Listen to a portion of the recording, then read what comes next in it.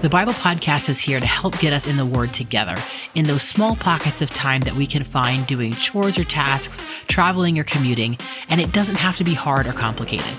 So come on in, have a seat, and let's read the Bible together. This is your host, Virginia Price. Welcome to the Bible Podcast. Hey, Bible fam, welcome back to the podcast. It is episode 99, and I'm really excited about that because tomorrow is the big 100. And what that means is that we have set out to read the Bible every weekday, to build it into our routine, to make it a habit, to get into the Word. And that means that as tomorrow comes, we have recorded 100 episodes of the Bible Podcast. At a minimum, we have read 100 chapters of the Bible. And that goal that we set to get in the Word more consistently and just build that a part of our routine, our time with God and in His Word, we have accomplished a huge milestone by doing that for 100 days. And I'm really pumped about it. I hope you guys can celebrate with me, share with a friend, and let them know, hey, there's something cool going on over here at the Bible Podcast. We're going to go ahead and continue our week in a book with Mark chapter 4 today. I'm going to get into it right now, no delay. At the top of the chapter, if you hear any extra noise in the background, I apologize. My kids just walked in the door from school. Parable of the farmer scattering seed, verse 1.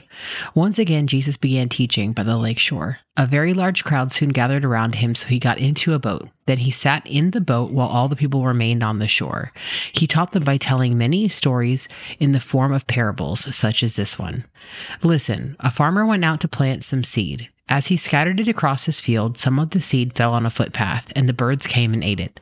Other seed fell on shallow soil with underlying rock. The seed sprouted quickly because the soil was shallow, but the plant soon wilted under the hot sun, and since it didn't have deep roots, it died. Other seed fell among thorns that grew up and choked out the tender plant, so they produced no grain. Still other seed fell on fertile soil, and they sprouted, grew, and produced a crop that was 30, 60, and even 100 times as much as had been planted.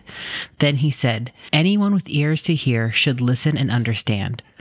Later, when Jesus was alone with the 12 disciples and with others who were gathered around, they asked him about what the parables meant. He replied, you are permitted to understand the secret of the kingdom of God, but I use parables for everything I say to outsiders, so that the scriptures might be fulfilled.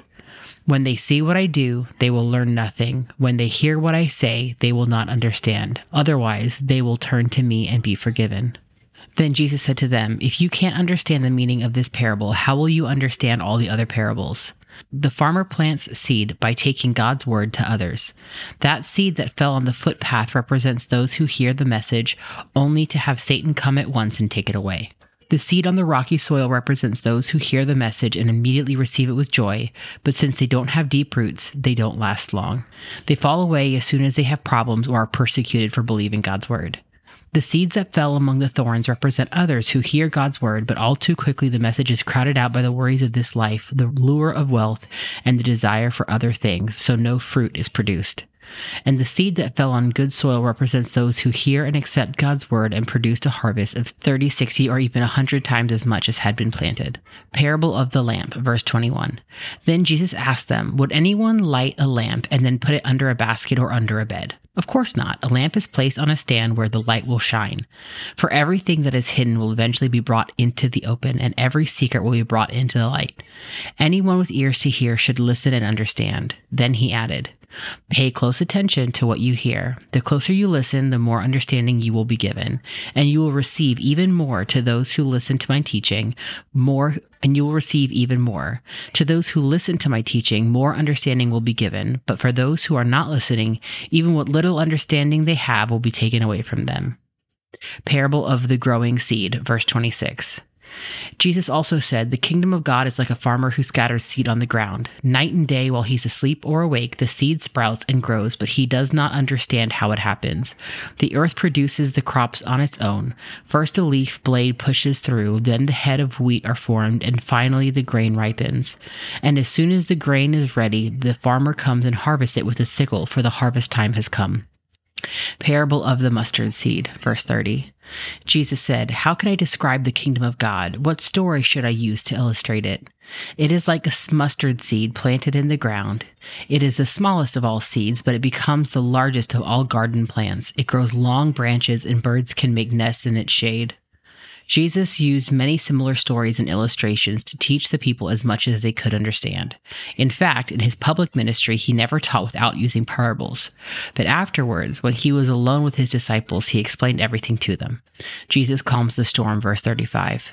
As evening came, Jesus said to his disciples, "Let's cross to the other side of the lake." So they took Jesus in the boat and started out, leaving the crowds behind, although other boats followed. But soon a fierce storm came up. High waves were breaking into the boat, and it began to fill with water. Jesus was sleeping at the back of the boat with his head on a cushion. The disciples woke him up, shouting, "Teacher, don't you care that we're going to drown?" When Jesus woke up, he rebuked the wind and said to the waves, "Silence, be still." Suddenly the wind stopped and there was a great calm. Then he asked, "Why are you afraid? Do you still have no faith?"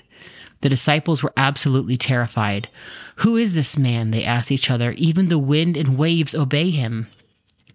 That man is Jesus, my friends, Lord God, creator of the universe and creator of me and you. I hope that this blessed you today. I hope that you continue on your day with a little pep in your step with the teachings of Jesus. And I pray that each and every one of us would not be like the seed that fell on shallow soil, the person who heard the gospel and was excited, but when the hard things of life came, when the worries came, when there was pressure on, we faded out and were choked out by the world. I pray that does not happen to us, and I pray that the Bible podcast and the Bible and good relationship, community, and church keep all of us headed in the right direction on the narrow path. And I pray that for each and every one of us. On to 100, everybody. Let's get there. Have a great day. Bye. Thank you for joining me today. I'm so glad to have you in our audience, and I hope you come over to our Instagram and join our community there at _the Bible podcast. Our podcast is a ministry production of The Sevenfold. If you'd like to know more about us and what we do, please visit our site at thesevenfold.com. Thanks again for joining me today, and until next time, much love from the Bible Podcast.